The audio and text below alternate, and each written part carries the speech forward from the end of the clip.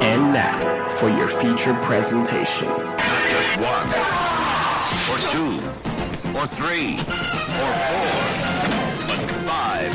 Force 5. Hello and welcome to the Force 5 podcast. I am your host, ex-video store clerk, and wannabe screenwriter Jason Kleberg. Today's guest is the extremely talented filmmaker Jennifer Reeder, whose most recent work can be found in the anthology film VHS 94, and we're going to talk top 5 wicked women.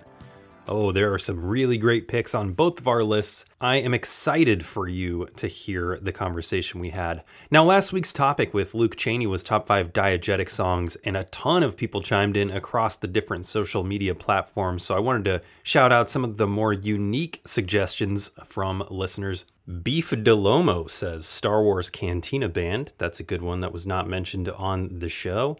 Bubba Big Bucks says basically any underground club scene in the late 90s, early 2000s sci-fi movies like Underworld, Matrix, and Blade. A user Disregard My Opinion. I'm not going to do that, but he or she says, my favorite diegetic song in a movie is the use of Non Je ne regrette rien in Inception, where in the dream they can hear it in their headphones, but it is slowed down due to their different experience of time, which is another great one that I didn't think of.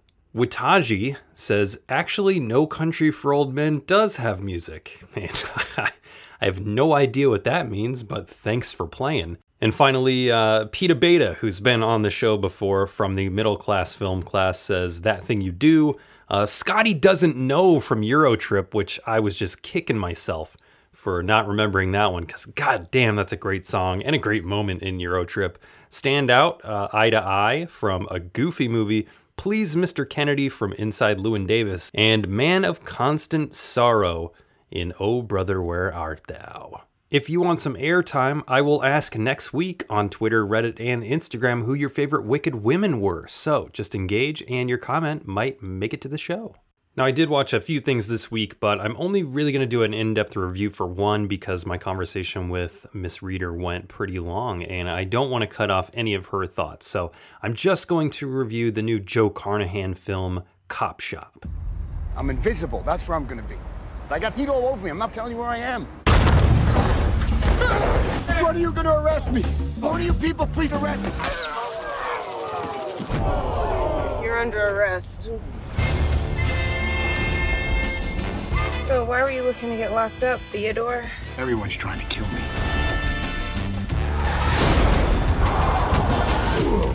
He nearly killed us. What'd you do? I did what I had to do. To get to you, Teddy. The legendary Bob Vidic. You're a psychopath. I'm a professional. You pissed off the wrong people. I'm gonna kill you. Drop that gun. No one kills anyone in here. A con artist intentionally gets himself arrested thinking that it'll keep him safe from the ruthless hitmen that are on his trail. Unfortunately for him and the cops inside of the station, it won't. How much cop could a cop shop if a cop shop could shop cop? I really like Joe Carnahan as a creative. Looking at films like Boss Level and Smokin' Aces as examples, he films wild, over-the-top action really well, and he always combines that with very interesting, flavorful characters, and Cop Shop is no different. Like Assault on Precinct 13, we have an African-American police officer who's trying to get people out safely, but unlike most siege films, the participants are all already inside of the building.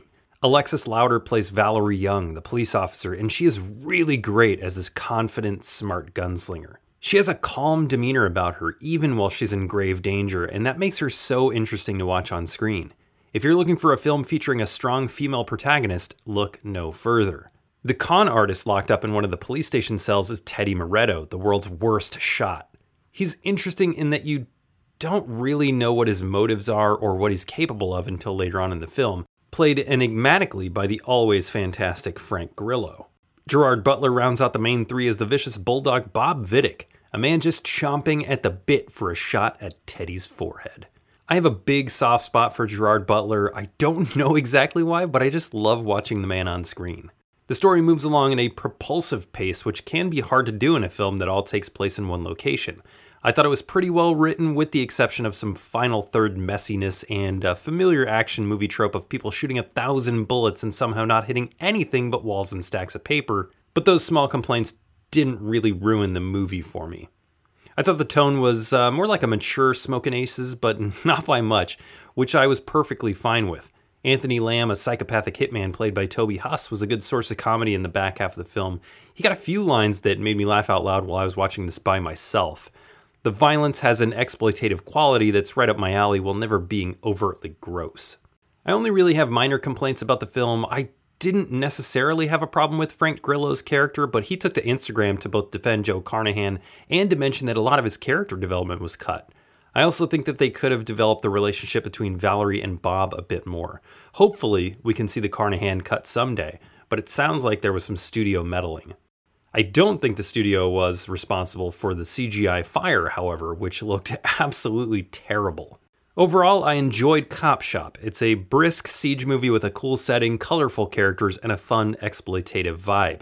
The last 10 minutes weren't great, and the third act in general could have used some retooling, specifically the last 5 minutes, but overall I thought it was really fun. I'm looking forward to what Alexis Louder does next because she was amazing, and Toby Huss is now on my radar as well because he stole every scene he was in as the hilarious Balloon Man Psycho. If you like over-the-top action films, Joe Carnahan stuff, or siege movies like Assault on Precinct 13, I think you'll find this a good sit. One thing my 3-year-old is obsessed with right now is dinosaurs. And honestly, who's not obsessed with dinosaurs? They're amazing. Wait, Kleberg, did you say are? Shouldn't you be saying were amazing? Nope, because today's sponsor has made the impossible possible. Welcome to Jurassic World. Located on Isla Nublar, which I've been told translates to Nublar Island, this state-of-the-art theme park allows you to see all of your favorite dinosaurs up close and personal, while maintaining the highest of safety standards. Marvel at the size of the Brontosaurus, take a ride on a Pachyscephalosaurus, or help feed the T-Rex. And if you've got little ones, head over to Camp Cretaceous for the day and hang out with the smaller, safer breeds. Go to the Jurassic World website and put in the promo code F5, that's F and the number 5, and you'll get a ticket for free with the purchase of a day pass. That's right, buy one, get one free. Don't stop to think if you should. Book today because the summer schedule is filling up. Jurassic World. Life finds a way.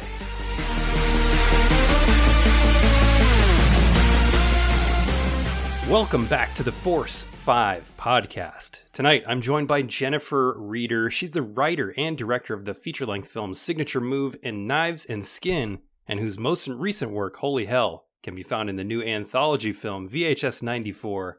Jennifer, how are you tonight? I'm good. Thanks for having me, Jason. Thanks for coming on. And I have to ask this, aside from your own film, what's your other favorite segment in VHS 94?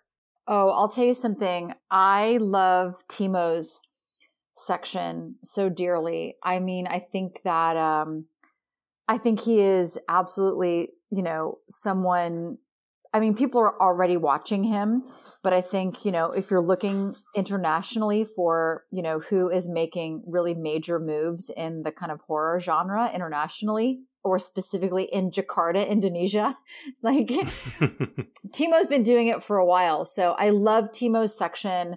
But I have to say that I also deeply appreciate, Chloe's section, Storm Drain. It was really nice to actually share space with another woman in the VHS sphere. We're the first female directors in the franchise.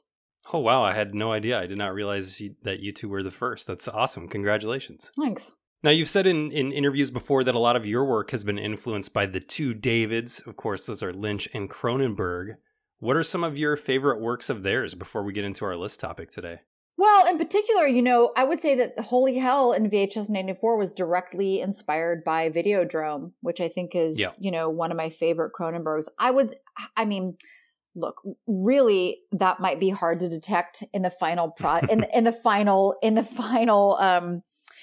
iteration of VHS 94. What I wrote and what I shot was quite a bit more elaborate than kind of what made it onto screen. But I get that the wraparound in particular has to be in service to the shorts, and so there's some really awesome scenes that got cut out of Holy Hell that might have made the Cronenberg reference and in particular the Videodrome reference more obvious.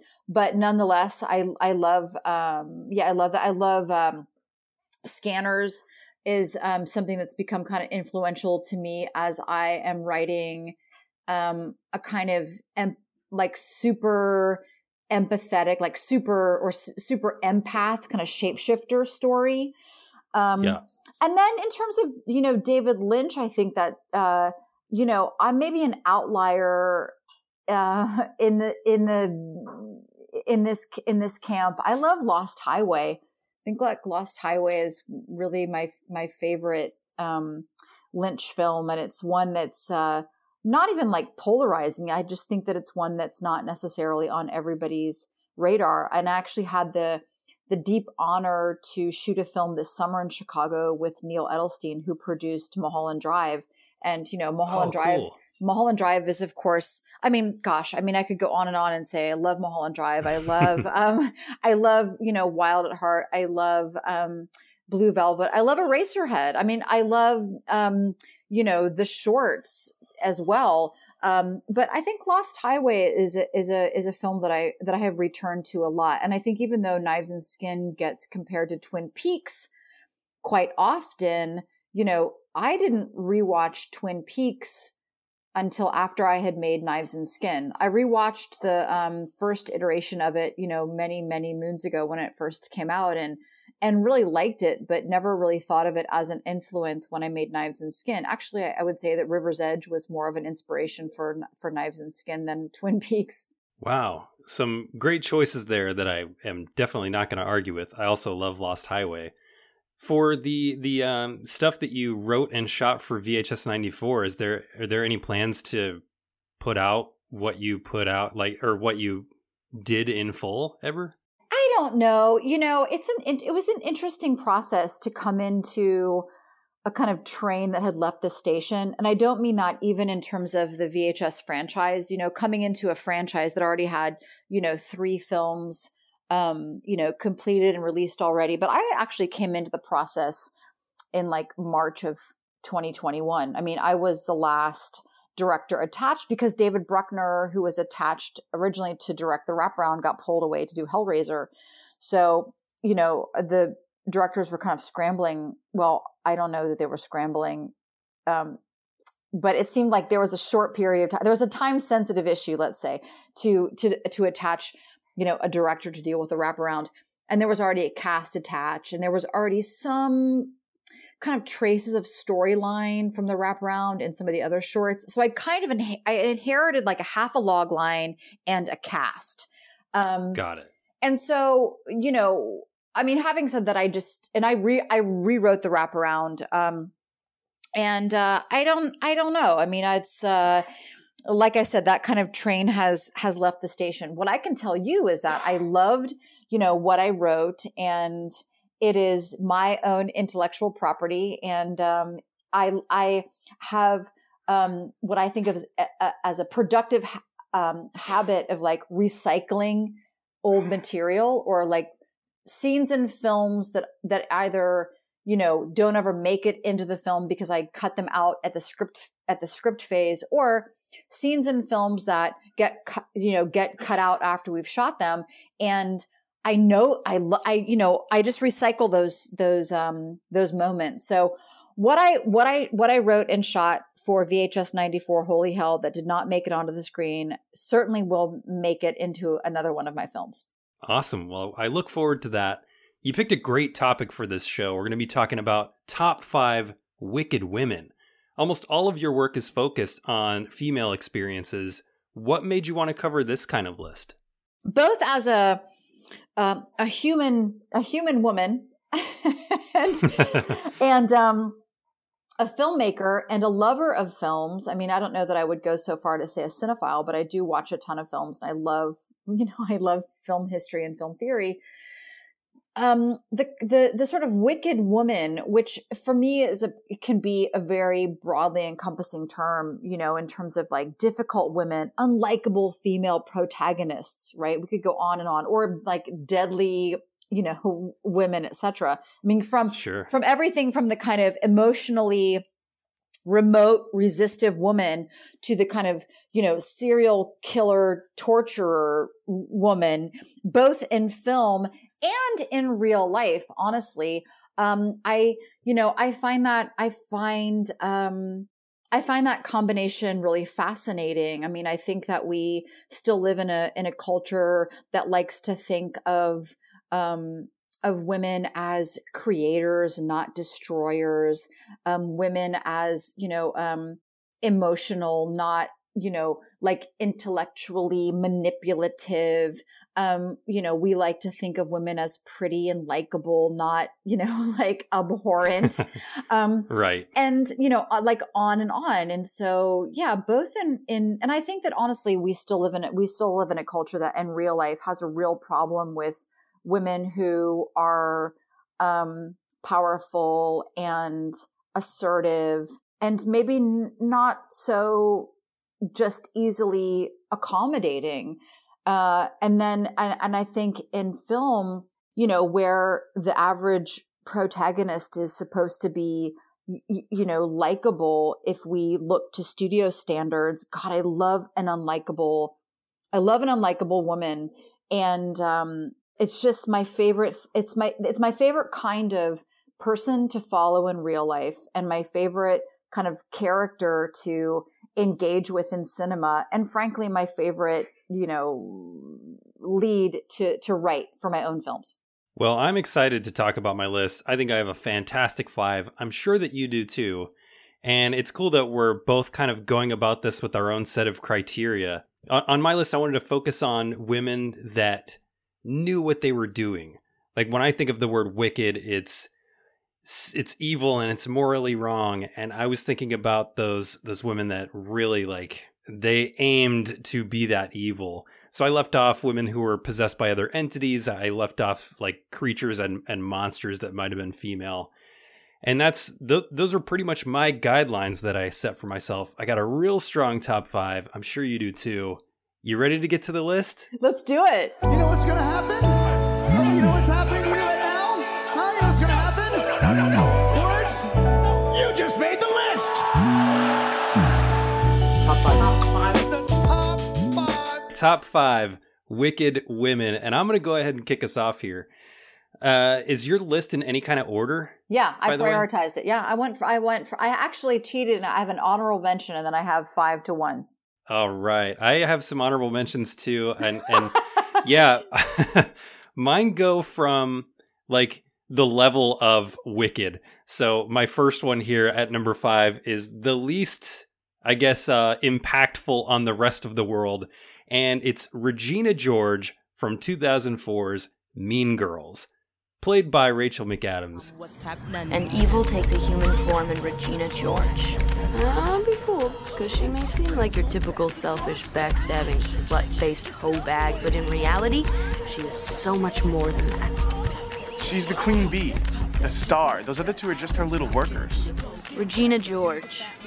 How do I even begin to explain Regina George? Regina George is flawless. She has 2 Fendi purses and a silver Lexus. I hear her hair is insured for $10,000. I hear she does car commercials in Japan. Her favorite movie is Varsity Blues. One time she met John Stamos on a plane. And he told her she was pretty. One time she punched me in the face. It was awesome. I love Rachel McAdams in anything, but she is untopped as Regina George when it comes to her roles for me. Regina translates to queen in Latin, and that's what she is at this high school. She is the queen bee of North Shore High. Mean Girls is about a girl named Katie that comes to a new school. She's been homeschooled, and finally she's going into public school, and she meets Regina George, who runs the Plastics, a group of high school bullies that really don't seem to have minds of their own other than Regina George at the top. She is referred to as fabulous, but evil. And the things that make her so wicked. Number one, she's fueled by social status, and she is going to manipulate people into getting whatever she wants in that status. A really, really well-written scene shows that she has co-opted the master bedroom at her parents' house. Like, her parents don't even live in the master bedroom because she's convinced them to give it to her. She keeps her minions close, her enemies closer as she brings Katie into the fold of the Plastics. Her hobbies include ruining other people's relationships and ruining people's self-esteem. But it's interesting because she is held in such high regard by others at this high school because they are so afraid of her. She keeps a running diary of these dirty deeds in the Burn Book, which is pretty famous, and this Burn Book gets distributed to the entire school, which is then blamed on somebody else because of her. She preys on insecurities, which is later what turns out to be one of her Achilles' heels herself. But when I watch Rachel McAdams playing Regina George, it feels like she's a supervillain in training. If you look at all of these supervillains that we see in, like, just for example, Marvel movies, we've got rich, smart, manipulative people who is only about what she can do next to get her ahead of others, and that is Regina George. Just such a great character. So good, in fact, that they made like a Mean Girls musical based on the movie. Just a great movie and a great villain, in my opinion. So my number 5, Regina George. It sounds like you also are a Regina George fan. Oh my God, Jason, that was so thorough. I feel like I made notes about my top 5, but now I'm going to have to be like going back into the archive. Yeah. And I mean, yeah, no doubt. I mean, and I would say that my number 1, and I don't want to spoil it, but I feel like my number 1 is the godmother to Regina George. Let me just say that. Cool. I'll say of it, but no doubt. I feel like, you know, that like that mean girl temperament is it's 100% you know, wicked woman material. Yes, one of my favorite high school villains of all time. Jennifer Reeder, what's number 5 on your list? Okay, so number 5 on my list, speaking of Cronenberg, is from Possessor, which is a 2020 film by Brandon Cronenberg, which is David's son, Tasia Voss, who is like kind of one of the most interesting working mom hit woman Yep. of all time. I mean, I think that, you know, I mean, I would recommend that everyone see Possessor, but it could be the case that maybe it was a sleeper film. It came out in 2020, like I said. Brandon Cronenberg directed it. Tasia Voss, who also plays Mandy in Mandy. You know, I mean, she's definitely someone who takes her job very seriously. So on the one hand, I would say that, you know, I loved your criteria in terms of, you know, wicked women who are wicked on their kind of very own terms. But I do feel like Tasia has this, you know, she's a hired kind of virtual hitman who's coming unraveled. And I think that, you know, just the fact that we don't have like a multi-gendered way for the term hitman, you know, seems important to point out that this is a film where there is a hitman. And the thing about, you know, this is something that's related to your Regina George. You know, I've done a fair amount of research about women and violence and violent women. And it's very often the case, for instance, that in real life, that a woman who wants someone else dead will do everything that she can to sort of like remove herself from the direct moment of violence. So she'll start rumors. Hello, Regina George. Or she will hire someone to kill someone else. You know, it's like, it's very rare for, you know, like, in real life and possibly not so much in cinema, but in real life for a woman to actually commit the direct, act of violence. But I love that Tasia Voss is a hit person, you know, coming unraveled and actually trying to connect the parts of her life, which are, you know, one, which is very violent, and 2 is the kind of unraveling of her marriage and her relationship with her child. So it's like, I mean, she for me is like kind of double whammy in the sense that she's a mother, which, my God, it's like no one wants to think about a wicked mother. Or like, there's no way, I mean, and I'm saying this as a mother myself, but there's some sort of magical assumption that once, you know, a woman in particular, you know, becomes a mother, there's no way that she could have anything but like thoughts filled with like flowers and fairies.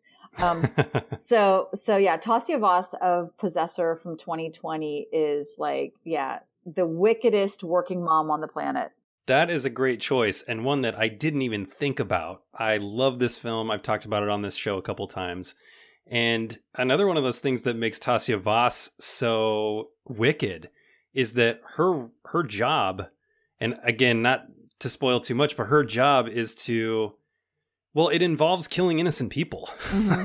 At the end of the day, like, there are innocent people that die, and she totally disconnects herself from that. And in the same company, Jennifer Jason Leigh could be considered a real wicked woman too, because she helps head up that whole operation. No doubt. I mean, and I kind of love that about that film, that at the kind of core of its evil are two women, two very controlled, intellectual women who have the capacity for like total, chaos and destruction. But the scenes of them together are oddly very serene. I just think that, for a film that was, conceived of and directed by a man, albeit a Cronenberg, this feels like a pretty feminist gesture. Great film and a great pick at number 5. That's Possessor from 2020. My number 4, it's interesting that you said that in movies a lot of times and in real life, women try to separate themselves from the act of violence. My number 4 definitely does not. And that is Ellie Driver, aka California Mountain Snake from 2003's Kill Bill. In Africa, the saying goes, in the bush, an elephant can kill you, a leopard can kill you, and a black mamba can kill you. But only with the mamba, and this has been true in Africa since the dawn of time, is death sure. Hence its handle, Death Incarnate. Pretty cool, huh? Its neurotoxic venom is one of nature's most effective poisons, acting on the nervous system, causing paralysis. The venom of a black mamba can kill a human being in 4 hours, if, say, bitten on the ankle or the thumb. However, a bite to the face or torso can bring death from paralysis within 20 minutes. Now you should listen to this, because this concerns you. The amount of venom that can be delivered from a single bite can be gargantuan. I've always liked that word, gargantuan. I so rarely have an opportunity to use it in a sentence. Ellie Driver is, I really could have used most of the Deadly Viper Assassination Squad, but I went with Ellie. She is just bad to be bad, and I'll get more into that in a second. The backstory on Ellie Driver is that originally she worked for Interpol, and she was sent on an assignment to apprehend Bill from the titular Kill Bill. And when she tracked him down, she fell in love with him, despite him dating who we know as the Bride. And he offered her a job as this elite assassin, and she accepted just so she could be around him and try and steal him from the Bride. She went to this mountaintop to train with a guy named Pai Mei to be his student. And we see in the film, like, the flashbacks from the Bride's time with Pai Mei, and she's really given it her all in becoming a master at the martial arts. Ellie Driver, not so much. She goes in with like this ego, and at one point she gets her eye pulled out after she calls Pai Mei a miserable old fool. So she's got an eye patch over one eye from that, which she then she used that as her catalyst to murder him via poisoning him. She is a trained killer who specializes in poison, which we see as she, in the very first scene of Kill Bill, tries to assassinate the Bride while she's in a coma using poison and is called off. She killed 8 people, innocent people, at a wedding just to get at the Bride. And then she screws over her own teammates from the Deadly Viper assassination squad as she kills somebody for a sword, and in very spectacular fashion using a snake. Daryl Hannah, in her own quote, says, "It's the first villain that I've played in a movie that has absolutely no vulnerability and no innocence. Nothing whatsoever that is likable about her other than she's bad." And I agree, all the other Deadly Vipers have this empathetic quality. Like, O-Ren Ishii was actually the first one, played by Lucy Liu. She was the first one from Kill Bill that came to my mind, but she's got a horrible past that has like driven her to become the Tokyo underworld boss. Ellie Driver doesn't have that.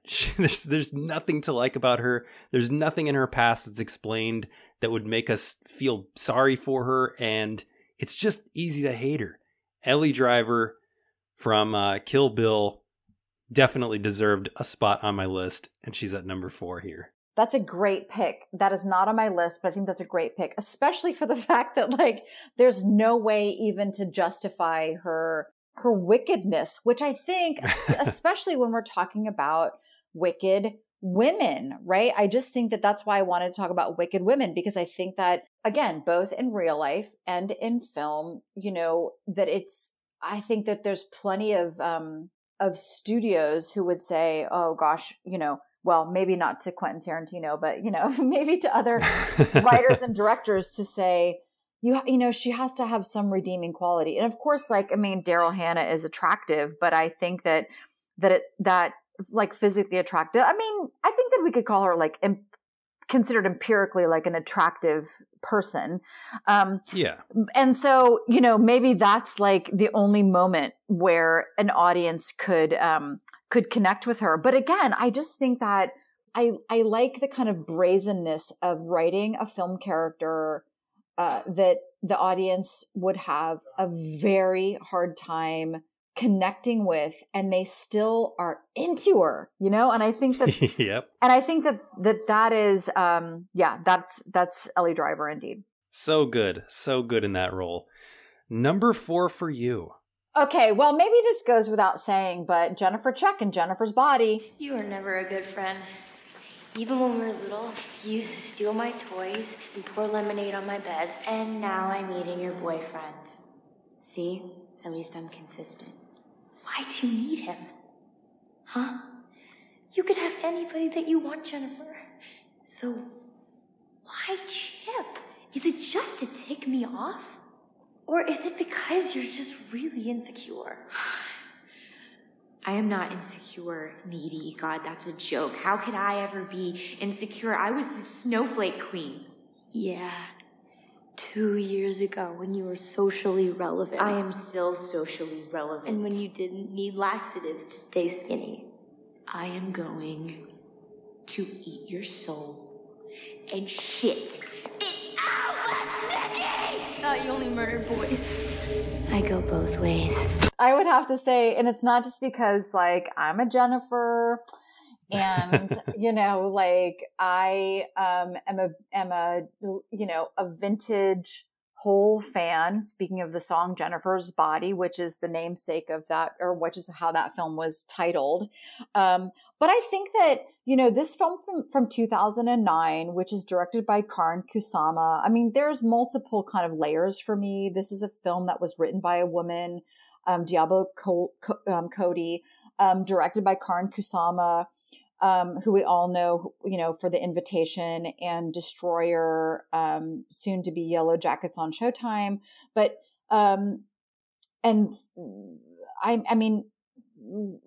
honestly, re-watching this film recently, all I could think about is, kind of how Megan Fox is kind of resurfaced as the girlfriend to Machine Gun Kelly, which I know I just mentioned it, but I will never mention it again. But I think that this is this is this is a film that is not part of the genre of horror that I normally like, which is that kind of comedy horror or right. campy horror.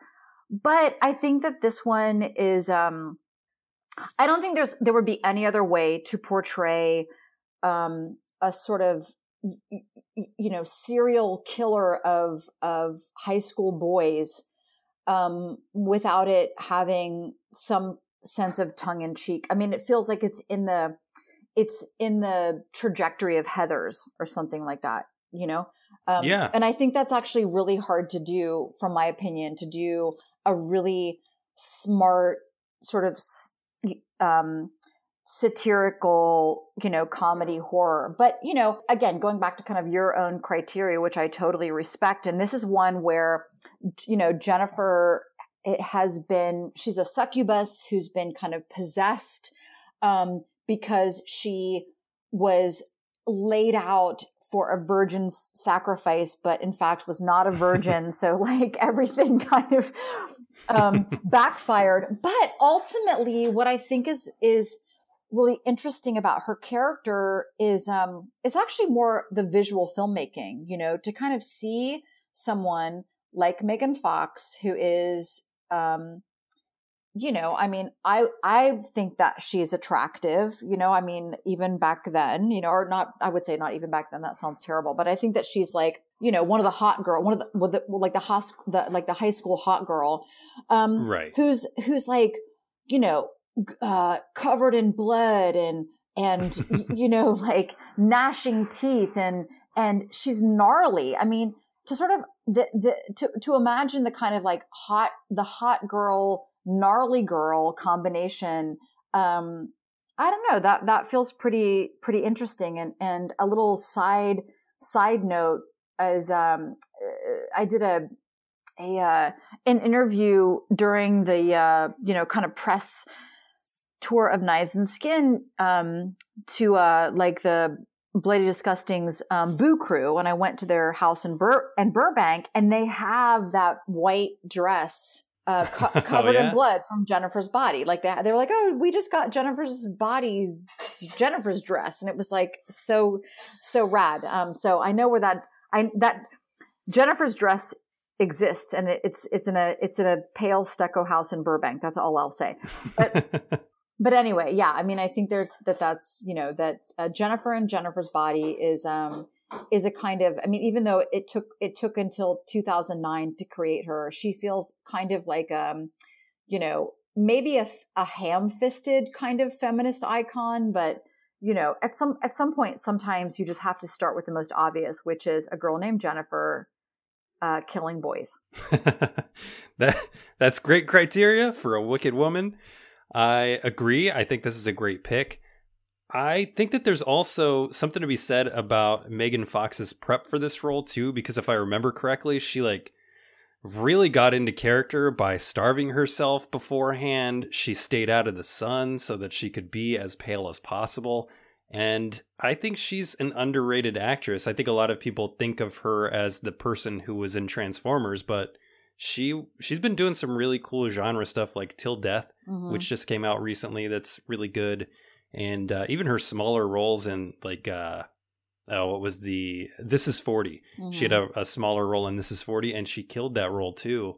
I think she's underrated. I think that Jennifer's Body is a great choice. It's also one that I put off watching for a long time because I really didn't like Juno, and I didn't want that I call it blog style dialogue in the movies I was watching. So it took me a while to watch it, but it's completely different from Juno. So if you're that person like me that didn't like Juno, don't go in thinking Diablo Cody, because it doesn't feel like Juno.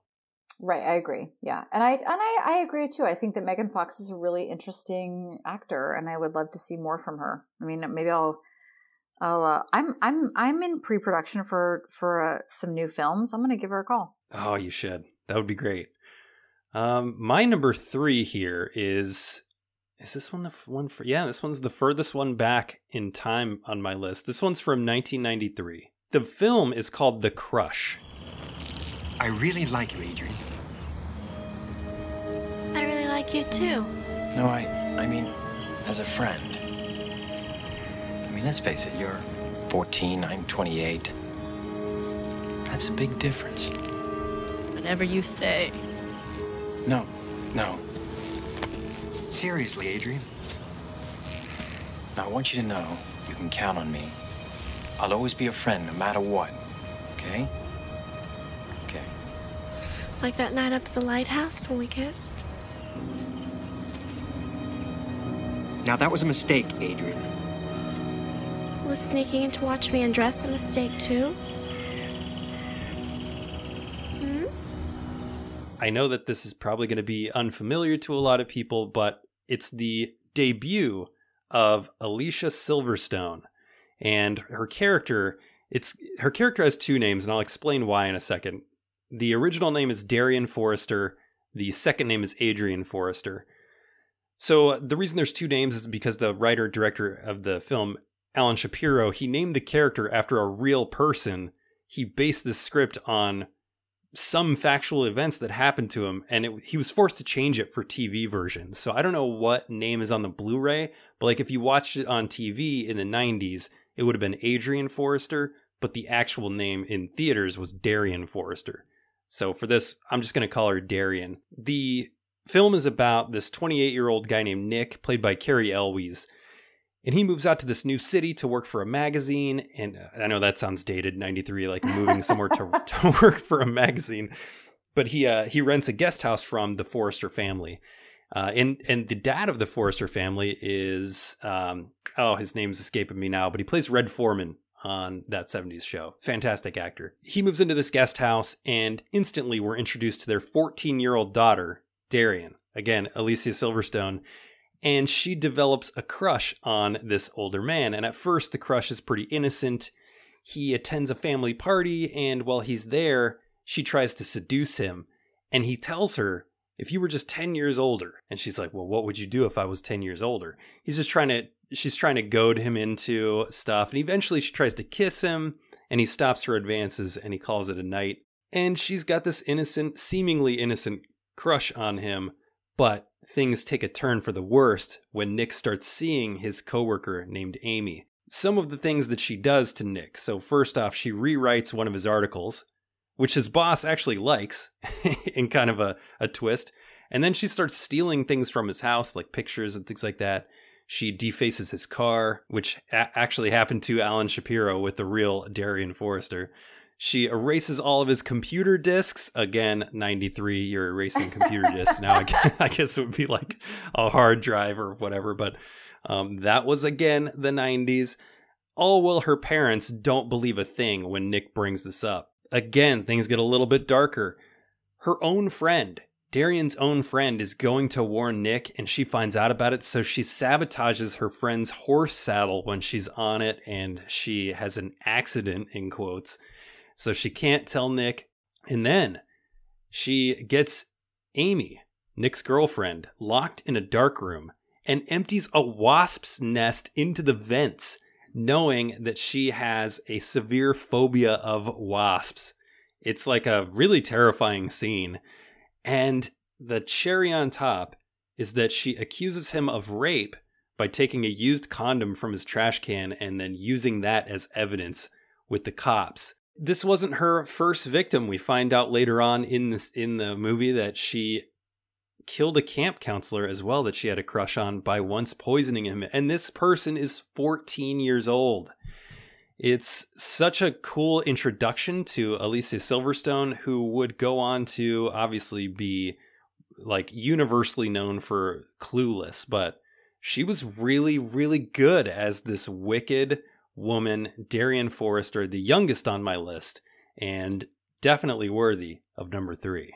God, this is such a good choice because it's honestly, I mean, this is a very, very entertaining film. You know, it's meant to it's meant to be entertaining. It's not meant to kind of like, let's try to intellectually unpack, you know, kind of like, you know, gender roles in, you know, society, you know, circa, you know, the turn of the, you know, 2000s, et cetera, et cetera. But I mean, she, because it's meant to be entertaining, but she's like so deeply maniacal. And yet I think that we can, God, I mean, even as like a person speaking for myself, who, I'm a,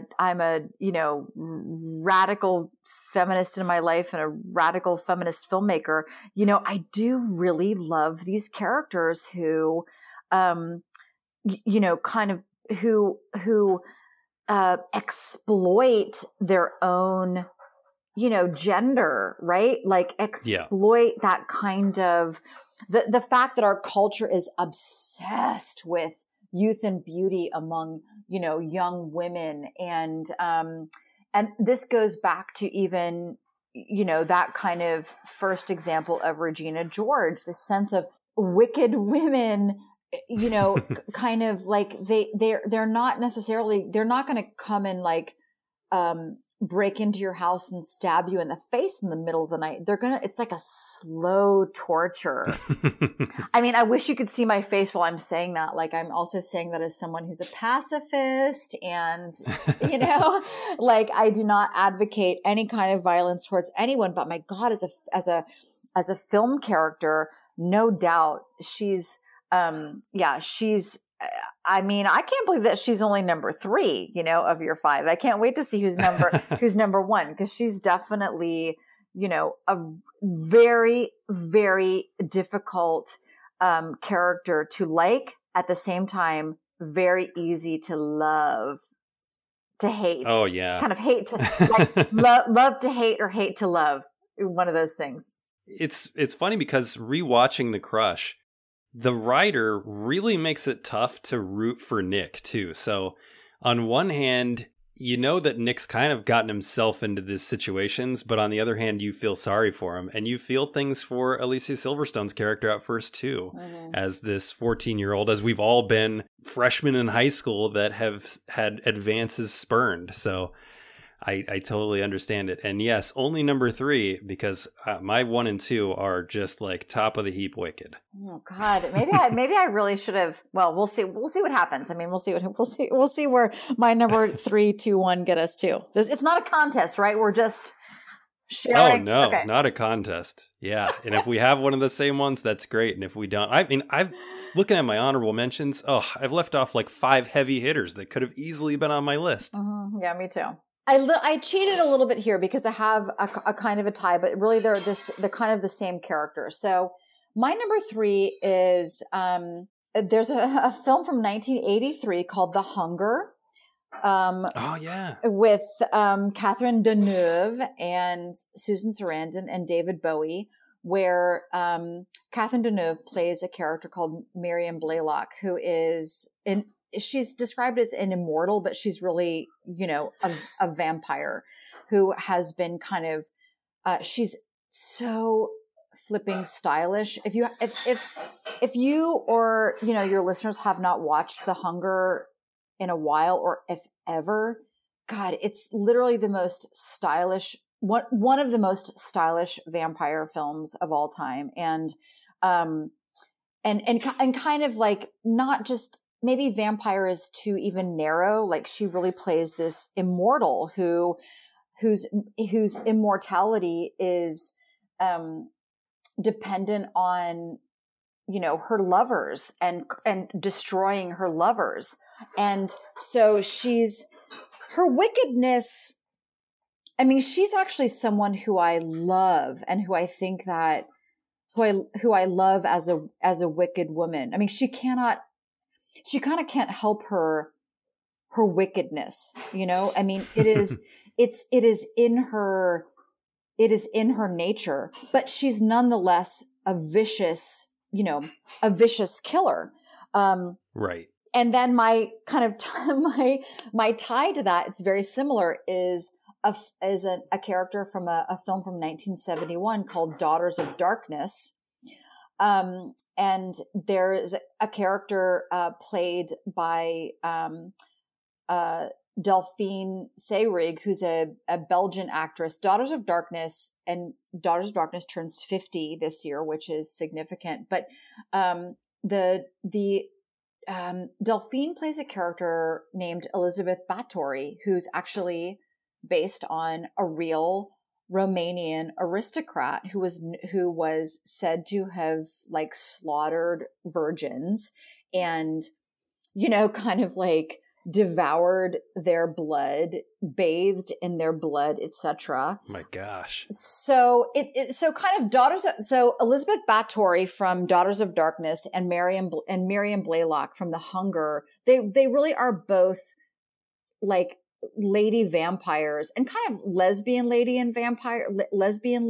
vampires, which I think that, that the kind of like to imagine also I talked about kind of evil mothers, but when you talk about kind of like evil lesbians, that can kind of hit a nerve for some people. But my God, it's like these two characters are like the most irresistible. I mean, they're 100% wicked. They're 100% maniacal, unrelenting destroyers of human life, but they are both like gorgeous and like styled within an inch of their life. I mean, if you think about a film that was made in 1971, Daughters of Darkness, 1971, it was shot in Belgium. And it's like this very chic European film where you could, if someone didn't know it was made in 1971, you could show it to some like 19-year-old student at, FIT and they would say like, oh yeah, I think that's the new Gucci collection. I mean, it's super, super stylish. And the same thing with The Hunger. I mean, The Hunger has this like great soundtrack by the Bauhaus. It's like, it's in, of course, David Bowie, rest in power. I mean, it's just this super, these are both like really stylish films that are led by vicious, blood-sucking, immortal, lady-loving women who, my God, it's just like, I love to hate to love them both. So there, that was I don't know, like I maybe I cheated because my number 3 is a kind of a tie, but they're very, very similar. And I don't think that, I mean, I think that, there's obviously loads and loads and loads of like vampire and immortal stories as there are Frankenstein stories, or, we could go on and on with the kind of classic classic monster stories. A lady vampire seems to never, go out of style, but these two in particular are ones that I just come back to, over and over again. And I think are both kind of sleeper films. I think the Daughters of Darkness, from 71 is not something, I mean, it's in English. So anyone who's kind of like, right. Oh, I don't speak French. Like it's an English language film. And the same thing with The Hunger, which I think is might have been directed by Tony Scott. It was. Yep. Tony Scott.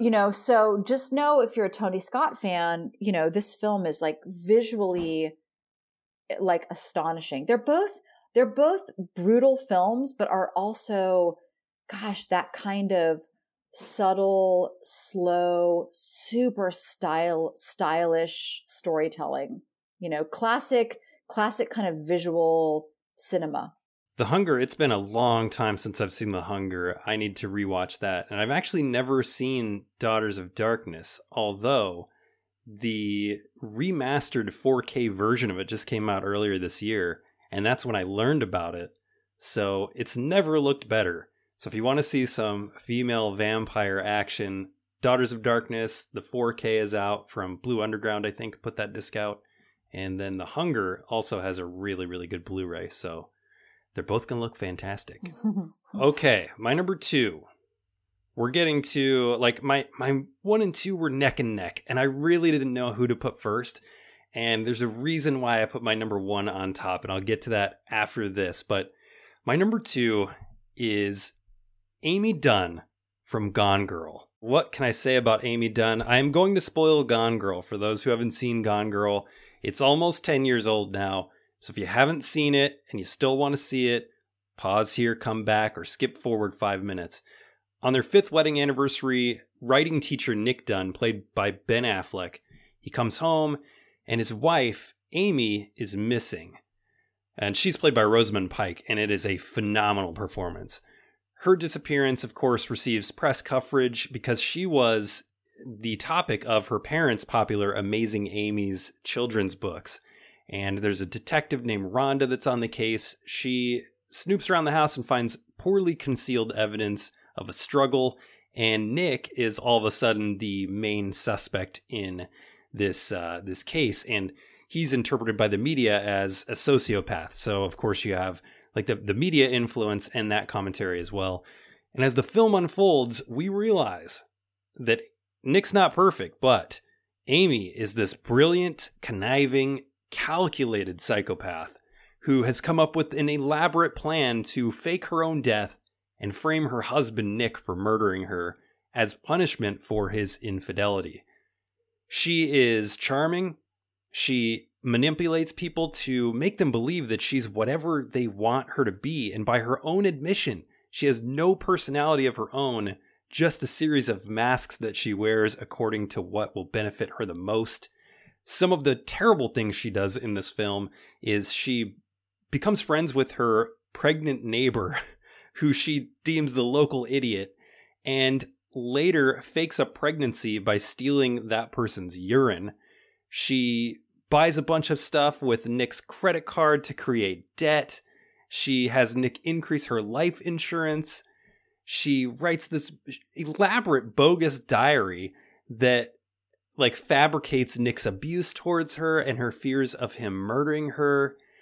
It's a very elaborate plot. And then we find out that she had other boyfriends that she's done things like this to. We are introduced to one named Tommy O'Hara, who was falsely accused of rape because Amy had planted evidence around his house. And we see on screen how she treats another ex-boyfriend who she reunites with, only to frame him for rape and also murder him. Now, I don't know if you've read the book Gone Girl, but in the book, her psychosis runs even deeper, going so far as to ruin a truck driver's life for cutting her off. So, you know, some of these trucks have this, "How's my driving? Call this number" on the back of it. And as he cuts her off, she calls that number, gets him fired, and then continues to get him fired from like every job he has for years after. It is insanely evil. And you talk about that person when they have kids, they turn into something else. Well, the end of this film is kind of a stunner. So, yeah, Amy Dunn from Gone Girl was so close to being my number one. It was one of the first ones that I thought of when it came to Wicked Women. And again, there's only one reason why my number one is my number one, and I'll get to it soon. But Amy Dunn, yeah, that's my number two. God, Jason, that's such a good. Oh my God, that's such a good one.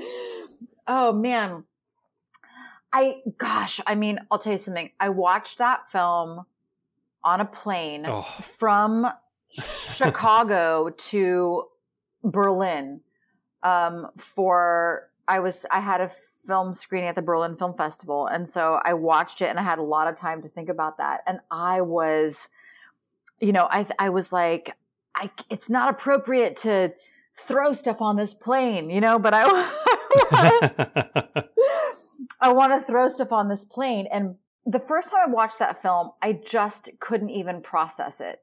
You know, and that's a film, that's a film that's actually supposed to also be like really entertaining, but and I couldn't agree more with the book. And Gillian Flynn lives here in Chicago. And so, you know, I mean, there's been other, you know, there's not mythology around sort of like her as a writer, you know, who went on to do Sharp Objects, which I think Sharp Objects was actually written before. But, you know, I mean, her female characters that she writes are very complicated and so super, super, so super interesting. But yeah, no, I couldn't agree more. And I you know, I think as a woman, as a woman person in real life, I feel like I've said that multiple times, or that sounded clunky coming out this time. But, you know, and also, so yeah, when did that film come out? 2000 and what? 2012. Okay, 2012. Okay, so you're right. It's almost been 10 years. And, you know, I think that it kind of predated even the book the psychosis, if I can say that is kind of Instagram, TikTok, maybe Snapchat, even for adult people and adult women to establish or reestablish or reinvent their personality, or to in the sense that, you know, Amy Dunn has this, she's idyllic, right? She sort of introduced her, I mean, the film in the book is Gone Girl, but she talks about the cool girl, right?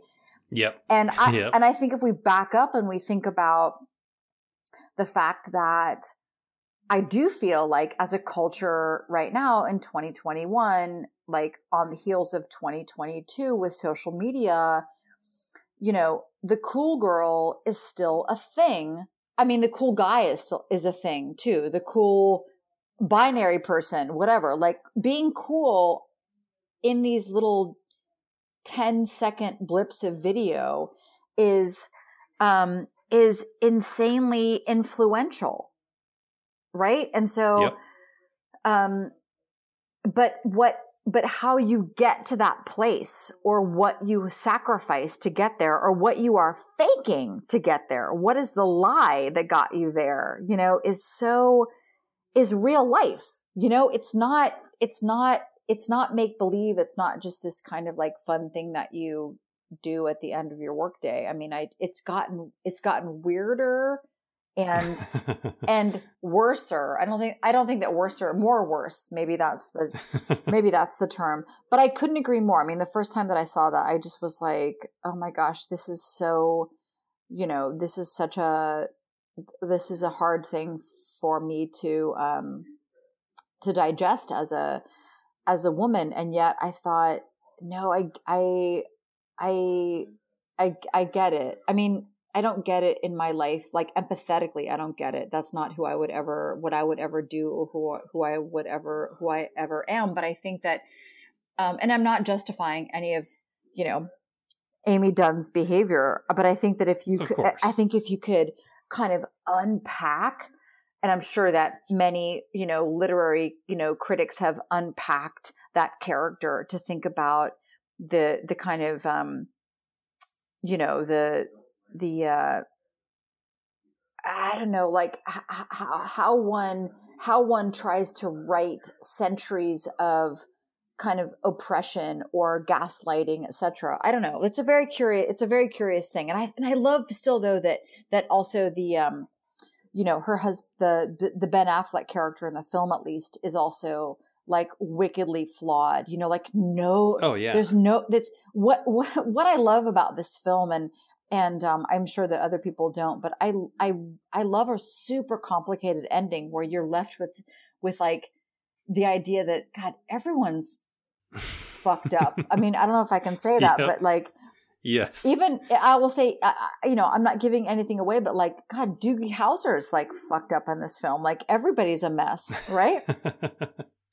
Yeah. I mean, part of her backstory is that she was like, her parents had her after a bunch of miscarriages and a bunch of stillborns, and they were all named Hope. Mm-hmm. And she comes out and she's named Amy, and she's of the impression that she was never meant to be alive in the first place. Mm-hmm. I really like your observation on her cool girl monologue, because although there are those cool guys and cool binary people, like the way that she describes the cool girl is, she's a cool girl.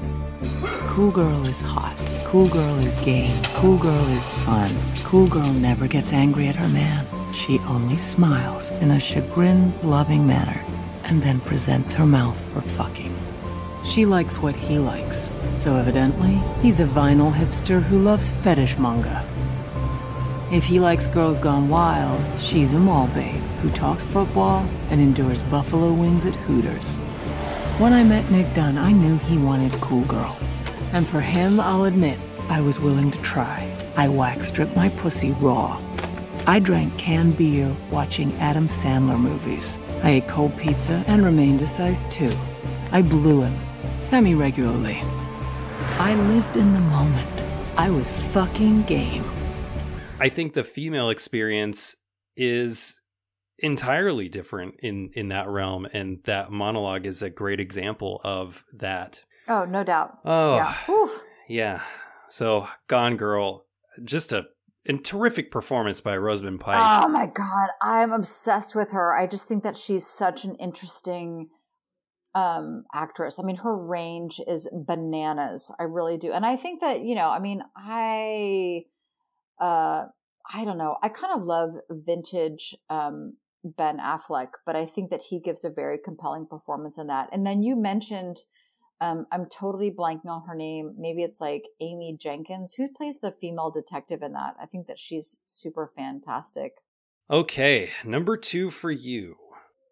God, okay. So this is a film from I'm going to take it back. 1949. Alfred Hitchcock directed it, based on a book by Daphne du Maurier, Rebecca. Yes, this is on my honorable mentions. No! Mrs. Danvers. Mrs. Danvers, yep. God, I'm so glad that you got this too. This is a film that I saw as a little kid. My mother loves this book. My mother's 90 at this point. My mom loves this book. She loves this film. When I was, I think, young enough to understand or to sit through like 90 minutes of a film, my mom was like, we're watching Rebecca. Like this is one of the first films I think I ever saw. And Mrs. Danvers, Danny Danvers, it's like her superpower is gaslighting. I think I said that before too. I mean, this is a beautiful book. I would also, again, like Gone Girl, like read this book. These characters are so incredible. But also I would say, I mean, I'm a Hitchcock fan anyway, but I think that this is a really special Hitchcock film with Laurence Olivier and Olivia de Havilland, I think is who plays the second Mrs. De Winter. And and then Mrs. Danvers, who's the housekeeper, who we understand at some point, she does this intense gaslighting, right? She makes, the second Mrs. De Winter, who never has a name. She's only referred to as the second Mrs. De Winter. And she makes her believe that, Maxim, her new husband, has been obsessed with Rebecca, has never gotten over Rebecca, when in fact Mrs. Danvers was, is obsessed with Rebecca and does the most intense kind of gaslighting to this poor young, new wife, and does it with such, calculation. I mean, just that scene where she, has her wear that dress that's in the painting, and oh God, and you watch, but the beauty of this film is that, we actually don't, whereas in other even Hitchcock films, we might understand the motive of the most maniacal person, where we might understand, oh, Mrs. Danvers is up to no good. We really don't understand yet, so when we watch, Maxim De Winter respond to, Olivia de Havilland, walking into the room with a replica of Rebecca's dress, we are also as mortified as she is. We don't understand until later on that Mrs. Danvers has set this whole thing up, and that her motivation is not attached to, she's not in love with Maxim. She's not in love with the second Mr. Like, she was in love with Rebecca. Exactly. And I think that it's also like that love is unclear, whether it was like this sexual love or romantic love, obsessive love, but nonetheless, this woman who is a housekeeper whose role it is to, keep the optics. Really keep order. Keep order. And absolutely injects just chaos into that world. And oh my gosh, I mean, every Halloween I want to go as Mrs. Danvers for Halloween, and I'm sure that no one would recognize who I was being, but she's a character who, not unlike others that you have pointed out, who are kind of like the ultimate mean girl. I think that's what I was saying, maybe in the Regina George. Like, I think that Mrs. Danvers is like the ultimate, like mean girl. She's the godmother, grandmother of so many mean girls that have come to, the screen after that. Also, like I said, on my honorable mentions, this is a really, really great movie. If you haven't seen Rebecca, it was nominated for like 9 different Oscars. Judith Anderson, who plays Miss Danvers, was nominated for Best Supporting Actress. So definitely seek out Rebecca. The second film in a row with a fake pregnancy, too. Yes. Oh, my goodness. So much so. Okay, grand finale time for me. And wow, just looking at my list and your list so far, there are some heavy hitters that are not going to make the cut. So we'll have to just sprinkle those in during the honorable mentions. My number one, I'm going to spoil a film from 2013 here called Prisoners. So if you haven't seen Prisoners yet, fast forward 5 minutes. Jennifer Reeder, have you seen Prisoners? Oh my God, I have not. And now I feel so stupid, but my God, I'm so eager to hear this. Okay, this is gonna be tough to talk about. Like, I have to spoil some stuff. Is it like a Korean torture film? No, this is Denis Villeneuve's film with Jake Gyllenhaal and Hugh Jackman. Oh my gosh. Okay. I haven't seen it, but I know everyone you're talking about right now. It's such a great movie, and now I feel bad revealing this to you because you haven't seen it.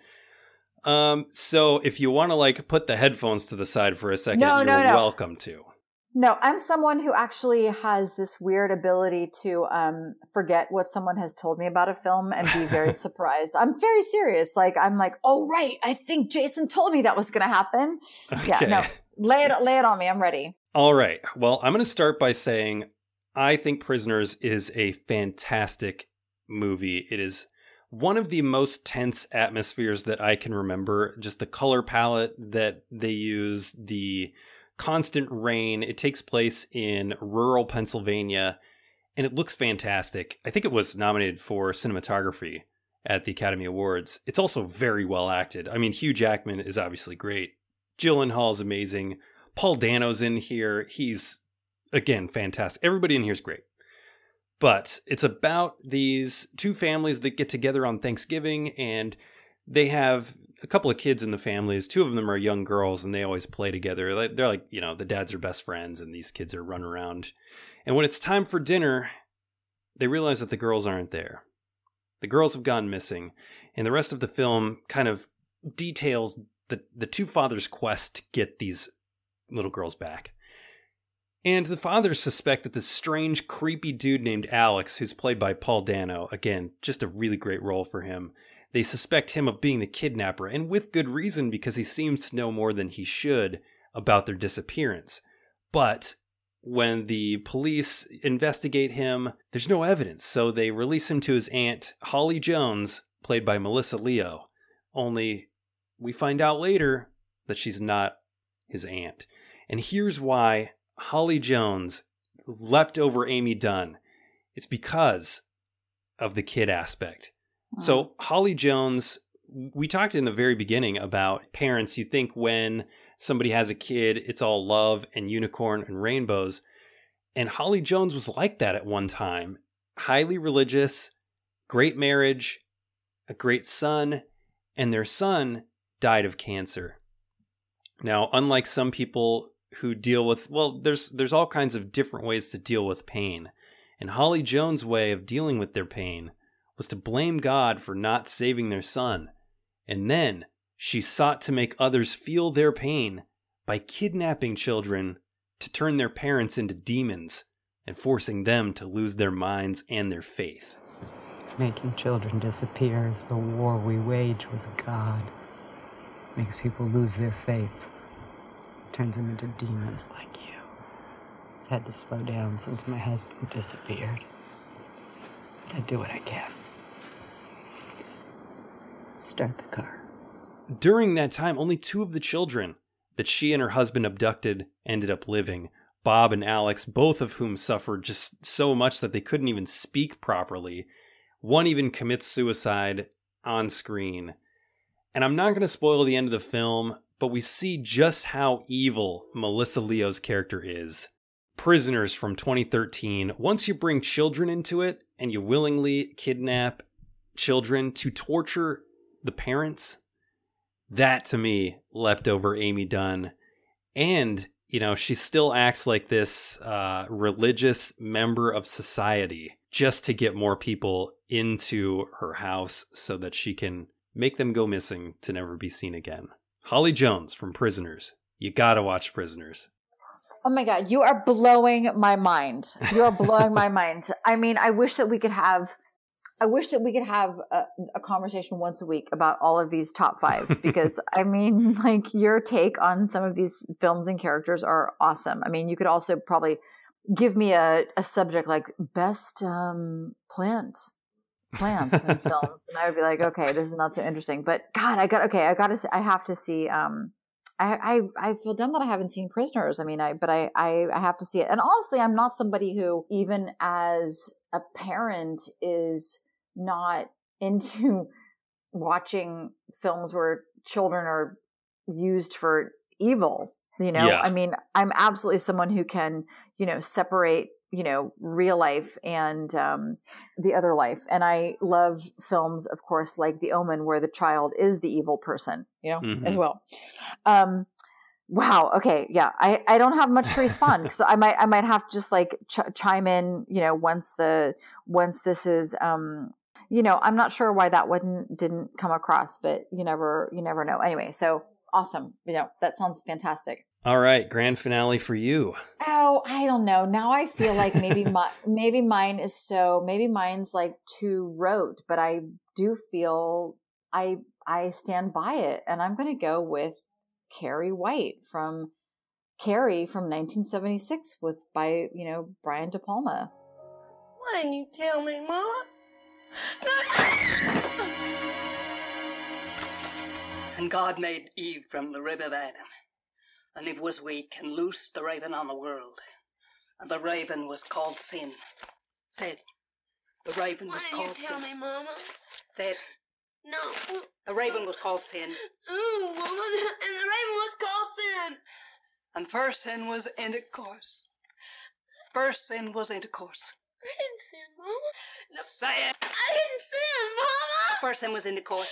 First sin was intercourse. First sin was intercourse. And the first sin was intercourse, Mama. I was so scared. I thought I was dying. And the girls, they all laughed at me and threw things at me, And Mama. Eve was weak. Say it. No, Mama. Eve was weak. No. Eve was weak. No. Eve was weak. Say it. No, Mama. Say it. Eve was weak. Eve was weak. Oh, great choice. How would you think this is rote? Well, because, not rote, but because, I totally appreciate that you were like, I want to go. I think this is actually one of the most interesting conversations I've had in the past 10 years, I'm going to say. Well, I appreciate that. Because I think that for you to approach it as like, I'm not going to think about wicked women.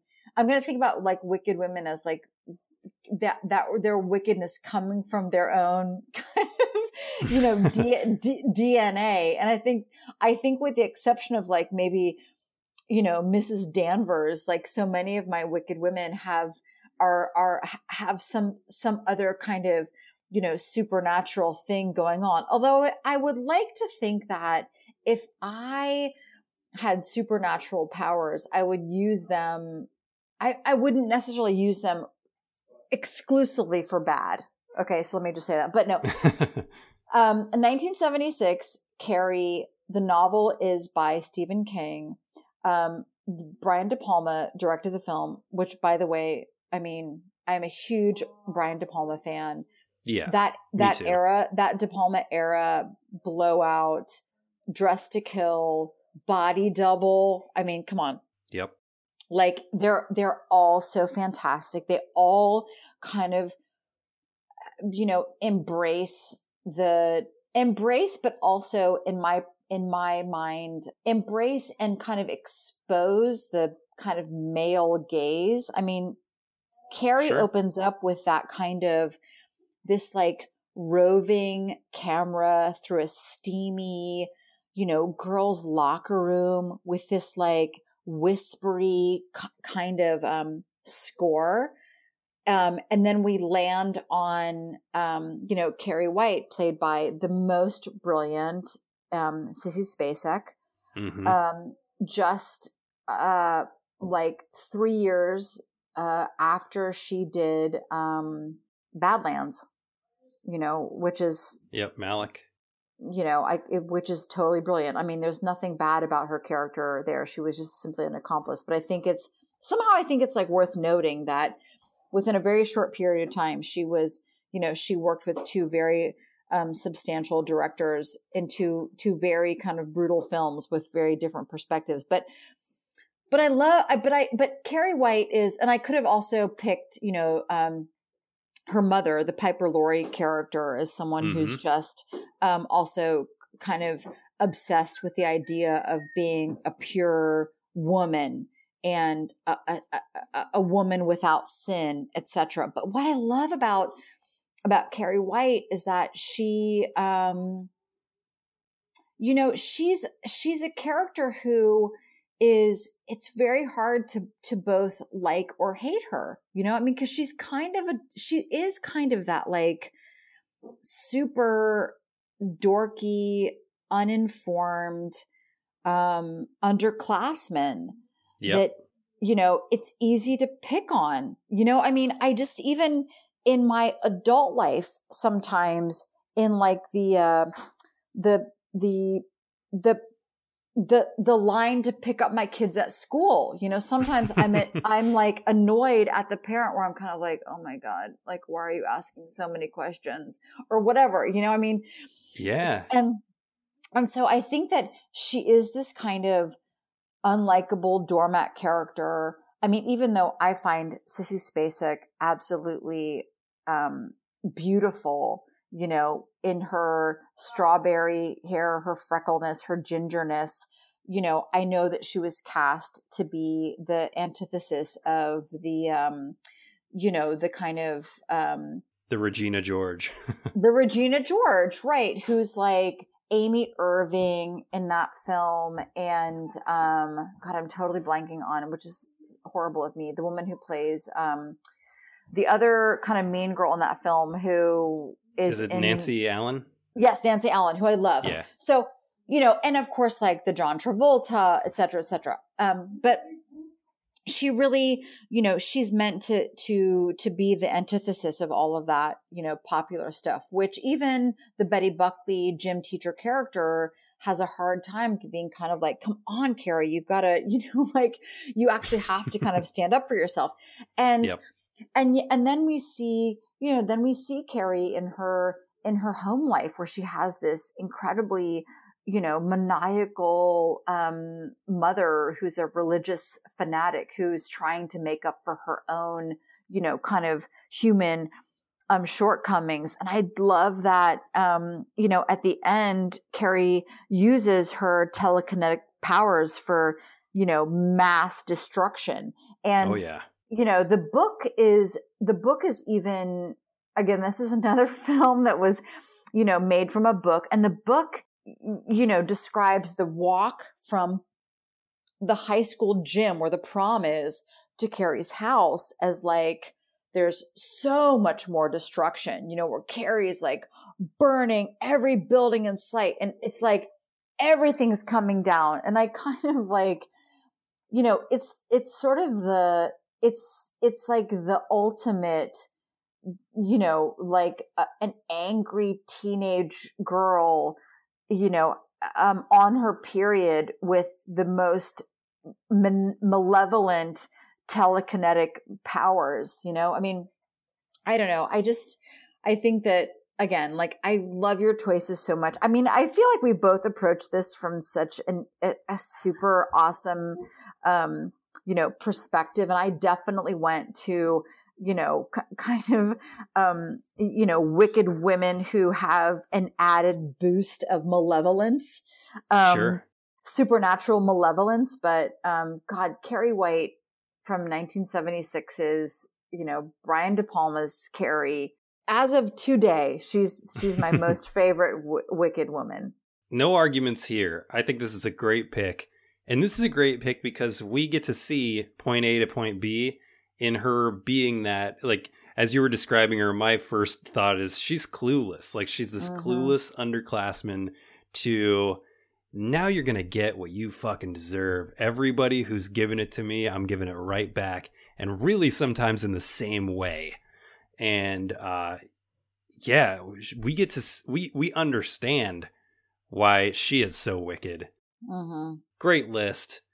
What were some of those honorable mentions that didn't make your list that you couldn't put on? Because I got some heavy hitters. Oh, I mean, again, I feel like mine are maybe I don't know. Okay, I'll just say them. So, Sure. a film from 1975, Jeanne Dielman by Chantal Akerman. The main character is Jeanne Dielman. This is a Belgian film. It's in French. It's a very slow film. It's a 3-hour film, but the ending is going to blow people away. I also Hang on, I got to write that one down because I haven't heard of that one. It's called Jeanne Dielman, Jeanne, Dielman, Dielman, Jeanne Dielman by Chantal Akerman, 1975. Okay, I'm going to watch that one. It's a lesson in OCD. Okay. How OCD can kind of turn over the top, so to say. And I said from 1977,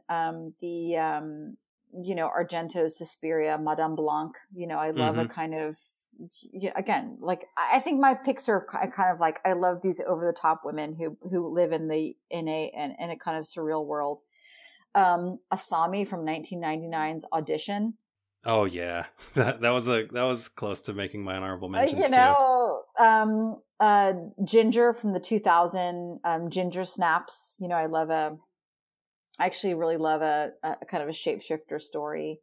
Sure. From 2013, a character who's simply called the Female from Under the Skin, was like Scarlett Johansson. Like, that's a real strange one to figure out. That was one that I watched the first time and I was like, wait, what? And then I had to watch it again and, kind of go from there.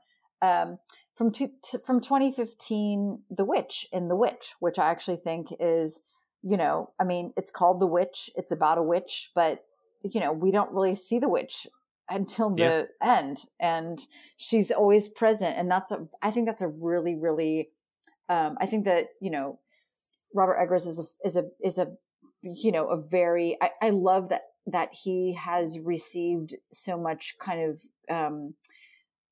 commercial praise, because I think that he, at the end of the day, is a very experimental filmmaker, honestly. Oh yeah. I'm nearing the end, but there was from 2015, The Mother in Goodnight Mommy, which is a German film, really fantastic. One of the directors also co-directed The Lodge from, I don't know, what was that, 2019 or something. And from 2016, Raw, Justine from Raw, that French film where, she just, Titane is receiving lots and lots of accolades, and, that's another really lovely film. The Love Witch, Elaine Park from The Love Witch is, such a cool, interesting character. Claire from The Nightingale, that's a Jennifer Kent film. She's the Babadook. And that's not a supernatural film, but that's also a film of a really fantastic kind of revenge story that has like very, from my perspective, like really interesting kind of like cultural implications. Red from Us. So Lupita Nyong'o, who's the kind of, counter to the nicer, character. the Katie Maud character from Saint Maud, which is from 2020. I thought that was a really beautiful film from Rose Glass, and then I would also say my last one is I know there's too many, maybe no, go for it. And also the girl from A Girl Walks Home Alone at Night. I mean, I think that is that's a film that probably had a really, really hard time getting made. It's a film that's in black and white. It's in Farsi. It's about like a kind of Muslim vampire in a chador, but it's this cool, super cool vampire film.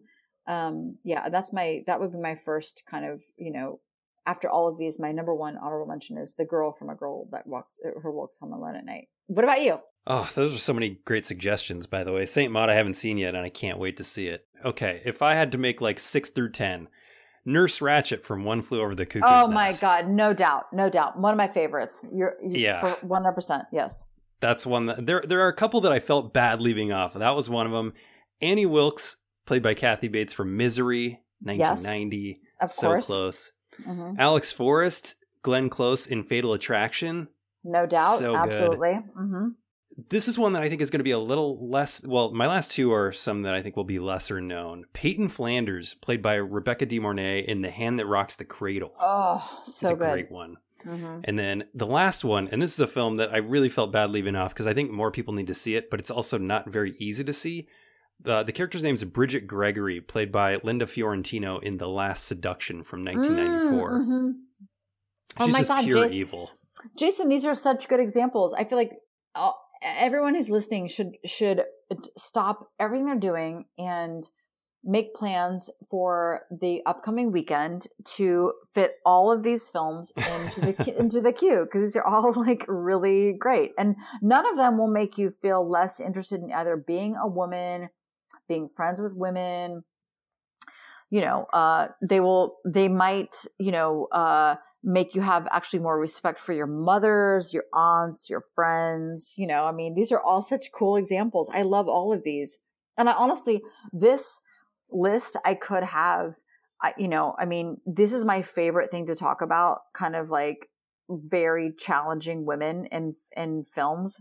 And I could have made, a list of 50. But this was this is a super fun conversation, and I love that we both approached it from very different perspectives.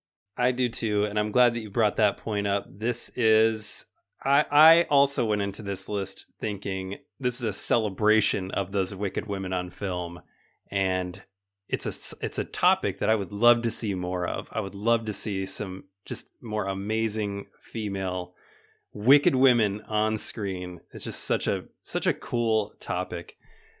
Jennifer Reeder, great list. Anything else you want to plug? Anything else coming that you want to talk about that we should be excited about, or anywhere you want to direct people to see more of your work? I've made a bunch of, short films that always feature not necessarily wicked women, but I would say difficult, challenging women on my Vimeo page. Which is just under Jennifer Reeder on Vimeo. But you can also find a bunch of the same shorts that are on my Vimeo page on the Criterion channel if you want to just feel fancier because you're watching my shorts on the Criterion channel. Signature Move is, I think, on Showtime streaming, and Knives and Skin is still on Hulu streaming. VHS 94 is on Shudder streaming. I'm in post-production for a new feature-length film called Night's End, which, oh my gosh, the star is a man. It's an adult man. This is the first time I've ever made a film, where the protagonist is an adult male, and it was awesome and radical. And it's a kind of a story about a kind of a newly single dad who moves into a new apartment in a new town, only to find that his new digs are radically possessed. And it was great. We shot it here in Chicago with a Chicago cast and crew. And that will be released also on Shudder in sometime in 2022. And I'm in pre-production for a kind of a coming of age cat people, adaptation. I mean, not an official adaptation, so to say. I mean, I am just saying that it's a coming of age shapeshifter story, and which again, I think I mentioned that it's her shape-shifting powers are not towards animals or vampires, but she's got this kind of super empathy, and so we're shooting that also here in Chicago in March of 2022. So I'm staying busy, and I'm staying, in the genre, realm, but putting my own kind of sensitive and surreal spin on, on all of it. And, gosh, I mean, we're in, October. And so I'm watching lots of scary movies and trying to convince my children the benefits of young Frankenstein and, like E.T. and, yes. all of the kind of classics. But yeah, I'm hanging in there and always looking for the next wicked woman, whether it's a friend in real life or a character I'm writing or a character that I need to fall in love with in someone else's film. Fantastic. I will be looking forward to Night's End, and go to the Jennifer Reeder, REEDER.com for links to everything, and go watch her films on streaming. Thank you so much for coming on. This was really a lot of fun and a great topic. I think so too. Thanks, Jason. Who are your favorite wicked women in film? Let me and Jennifer know on social media at Force5Pod on Twitter and Force5Podcast on Instagram, and your comment might just make it to the next show. And if you want a sneak peek at what I've been watching and what I might be reviewing on next week's show, follow me on Letterboxd. Of course, if you like what you heard, please review the show wherever you listen to your podcasts, and please tell your friends about the show as well, so they can become list nerds too. Intro and outro bumpers today come courtesy of Nate Spears. The Top 5 list bumper was produced by me with music from Audio Binger. Until next time, stay safe, stay sane, go celebrate some wicked women, and watch VHS 94 for more Jennifer Reeder.